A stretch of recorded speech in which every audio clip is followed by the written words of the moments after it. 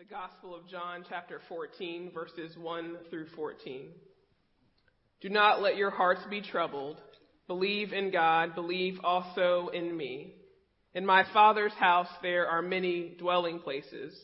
If it were not so, would I have told you that I go to prepare a place for you? And if I go and prepare a place for you, I will come again and will take you to myself, so that where I am, there you may be also. And you know the way to the place where I'm going. Thomas said to him, Lord, we do not know where you are going. How can we know the way?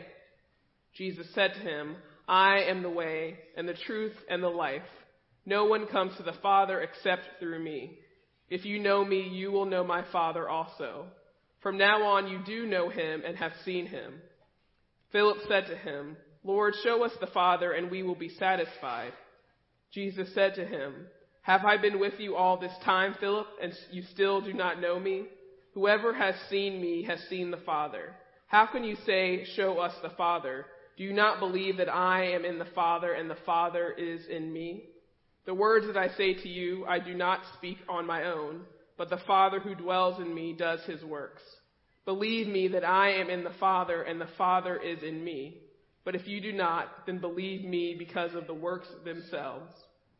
Very truly, I tell you, the one who believes in me will also do the works that I do, and in fact will do greater works than these, because I am going to the Father. I will do whatever you ask in my name, so that the Father may be glorified in the Son. If in my name you ask me for anything, I will do it. This is the word of the Lord. Thanks be to God. Let us pray. Lord God, on this day of beauty, we worship you in your creation through Jesus Christ. May the words of my mouth and may the music and prayers of this service lead us to deeper knowledge of you and greater service of you in the beauty of the world in which you have created. In the name of Christ we pray. Amen. In the first church I served, I was one of 3 clergy and a director of Christian education who were called essentially at the same time to follow the retirement of a beloved pastor who had served for 28 years. In the final years of his ministry, Dr. Earl Crawford had led the church to build one of the first retirement homes in the country along the lines of Goodwin House. And upon his retirement, he moved into the wing of the home that had been named in his honor. Contrary to the way the rules in the Presbyterian Church are now conducted, Dr. Crawford continued long after his retirement to conduct funerals of members whose family asked him to do so. And because of his popularity and length of service in the congregation, he was often asked.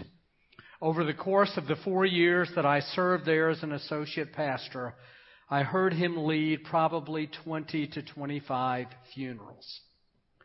At each funeral, he would read in the language of the King James Version of the Bible the passage that we have read in a more recent version today. Whenever I read or hear this passage, I hear Earl Crawford's voice. I see his face. I catch his accent and cadence. This passage is ingrained into my heart and mind through his funeral orations. Let not your heart be troubled, neither let it be afraid. Ye believe in God, believe also in me. In my Father's house are many mansions. If it were not so, I would have told you. I go to prepare a place for you. And if I go and prepare a place for you, I will come again and receive you unto myself, that where I am, there ye may be also. And whither I go, ye know, and the way ye know. I am the way, the truth, and the life. No man cometh unto the Father but by me. I once heard someone say, whenever I hear Dr. Crawford read that passage at a funeral, it almost makes me wish that I were the one who had died. His language was that vaulting. His words were that beautiful. When I read this at the early service today, a woman sitting in the back pew was reciting the passage word by word. But the reality is this language did not belong to Earl Crawford. He did not compose it. He did not translate it. The language comes from the gospel writer we call John, whose identity is debated by scholars, but who was generally believed to be the last of the four gospel writers to write that we read, and the writer who most used his gift of language to convey to generations across time the words and deeds and teaching and destiny of Jesus Christ in the most sublime and vaulted language. You may recognize John's language from other parts of the gospel as well. In the beginning was the Word, and the Word was with God, and the Word was God. He was in the beginning with God. All things came into being through Him. And without Him, not one thing came into being. What has come into being in Him was life, and the life was the light of all people. The light shines in the darkness, and the darkness has not overcome it. It is from John that we hear Jesus say, I am the bread of life. I am the light of the world. I am the good shepherd. I have come that they may have life and have it abundantly. I am the resurrection and the life. Those who believe in me, even though they die, they will live. And everyone who lives and believes in me will never die. As I was typing these words into the Word document on my computer Friday afternoon, my cell phone alerted me to a news flash. I read the headline, Malware, described in leaked NSA documents, cripples computers worldwide. And then the article. Malicious software that blocks access to computers is spreading swiftly across the world, snarling critical systems in hospitals, telecommunications, and corporate offices. A far more extensive problem spreading across the internet and unbounded by national borders. The thought occurred to me that the very words of the sermon I was composing on my Word document might vanish into internet mischief. So I print a copy about every paragraph. But then I think the vaulted language of John will never be destroyed by technological foul play. His language lasts forever. So why is this vaulted language so important? It's important first because vaulted language has a certain secular value. The quality of a commonwealth, of a people, is enhanced by the quality of its speech.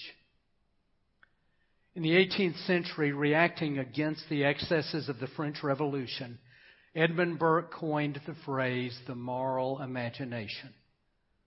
He defined the moral imagination as human aspiration towards right order in the soul and right order in the commonwealth.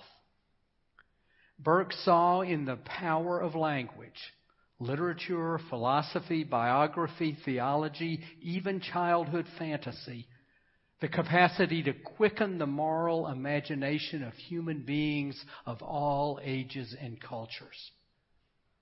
Following his lead, a couple of centuries later, Russell Kirk wrote, the end of great books is ethical, to teach us what it means to be genuinely human.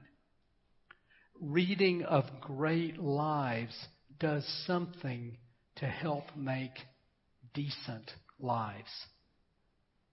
Burke pointed to imaginative and beautiful writers like the writer of the Gospel of John, rather than to didactic or moralistic writers, as having a greater influence on our moral imaginations and therefore on the character and quality of our civilization.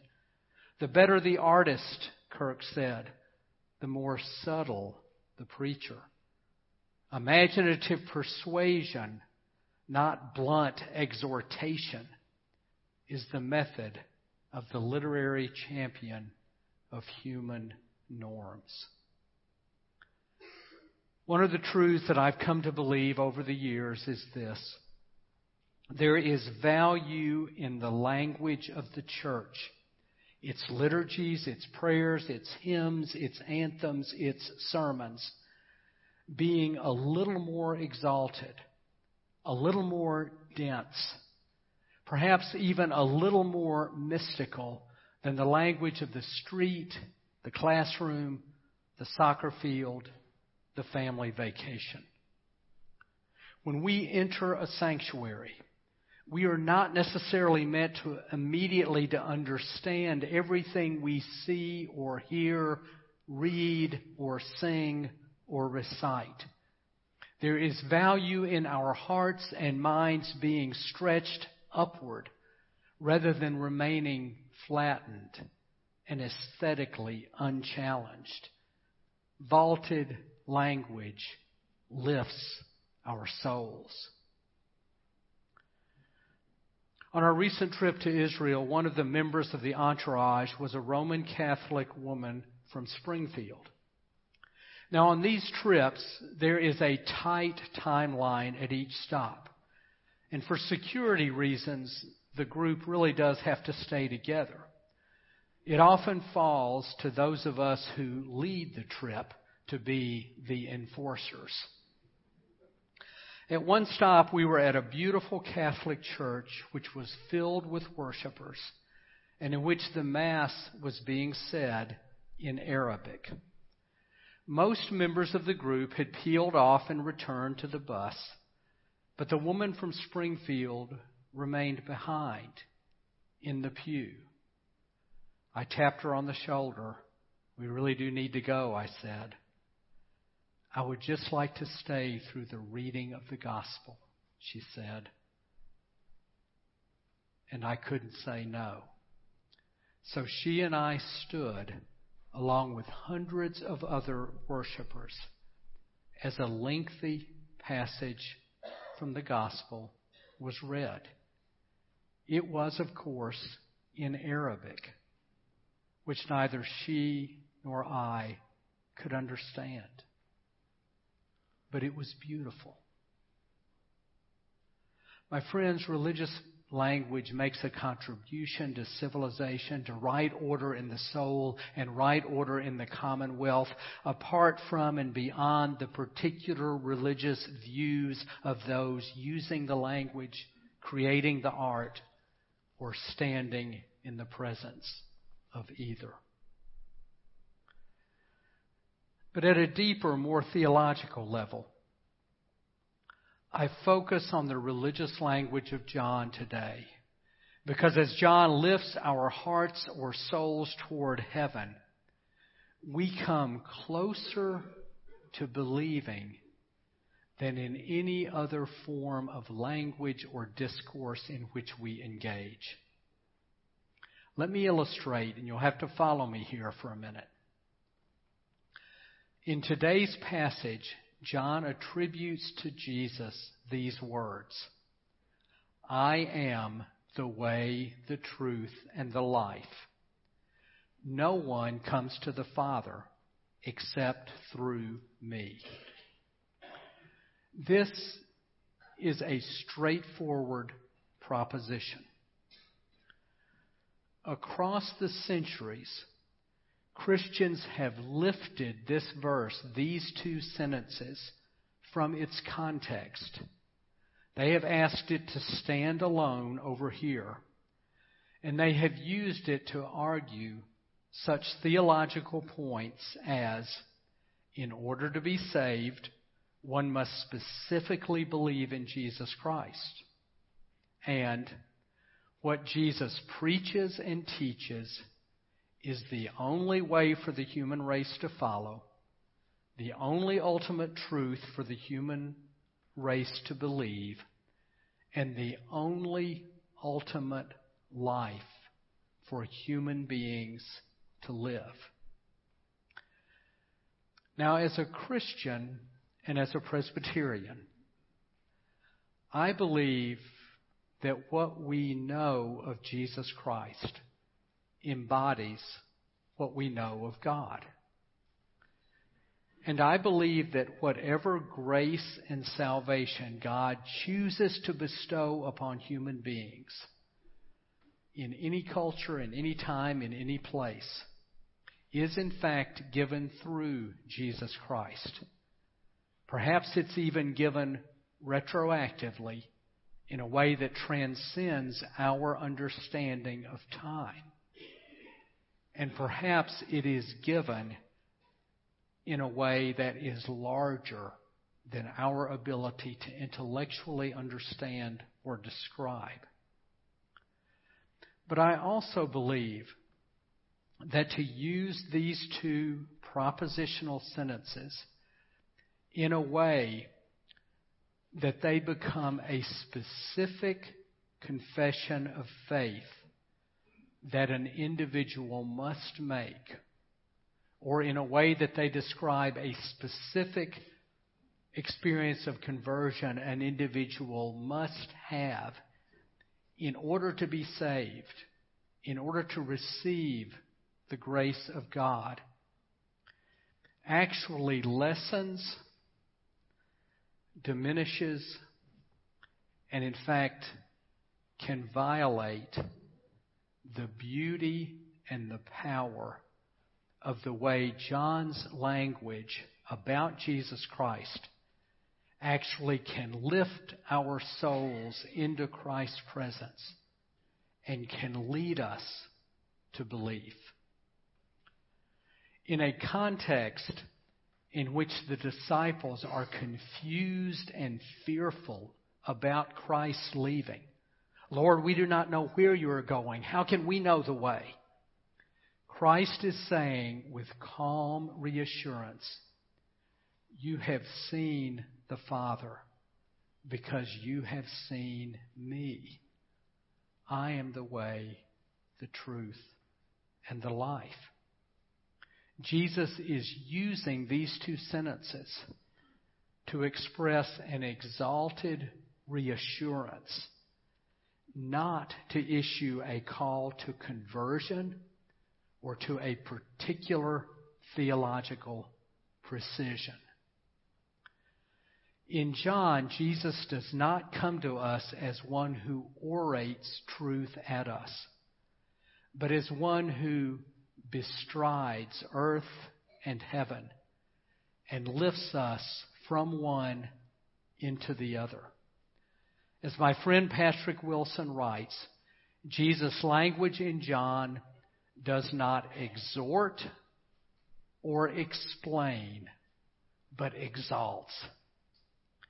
And it is in that exalting, that being exalted by this language, that actually brings us closer to God. It is Christ's bestriding rather than orating which draws us into the realm of Father, Son, and Spirit. I want to close with another story from this trip. Our trip had 41 people, about evenly divided between Christians and Jews. It was led by 2 rabbis and 2 ministers, which sounds like the beginning of a bad joke, with my wife Maggie and me being the 2 ministers. Maggie and I had long realized in looking at the itinerary that the hotel in which we were staying on the first Sunday of the trip was on the Sea of Galilee. And we would have the opportunity to lead a sunrise communion service together on the very shores in which Jesus called his first disciples. So we planned the service together, chose the hymns that we thought people could sing a cappella, put together a bulletin, had it printed in our office, made sure we secured bread and, yes, real wine, chose the spot on the beach, took a towel from our hotel and a beachside end table to make a chancel, set everything up, and were thrilled when most everyone from the trip joined us, Jews and Christians alike, for this service of communion. We conducted the service, read the liturgy, served the bread and wine to those who chose to partake, and then we began to clean up. And as ministers are wont to do, about 60 seconds after the service was over, we began to perform an autopsy. Do you think that hymn worked? You think people could hear us? I'm sorry I messed up that line. As we were cleaning up and analyzing our service, our friend, Rabbi Jack Moline, came up to us and said, "Listen, you two, did you not pay attention to the words you just sang? When I fall on my knees with my face to the rising sun." Then he said, "The sun is rising. There are your knees. Get down on them and do it." So sure enough, we took the white towel off the communion table and spread it out near the water's edge. And the two of us got down on our knees facing the rising sun. It was the only time we have ever served communion together. And when we picked the towel up and brushed all the gray sand off of it, I could swear the sand was glowing, sparkling.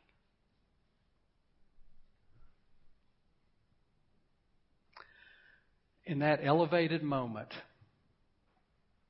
in the presence of Christ, who was bestriding earth and heaven, we were closer to God than any oration either of us had ever delivered. And that worship service brought, at least momentarily, right order to our souls. And perhaps, in some small way, a bit of right order to our commonwealth. Amen.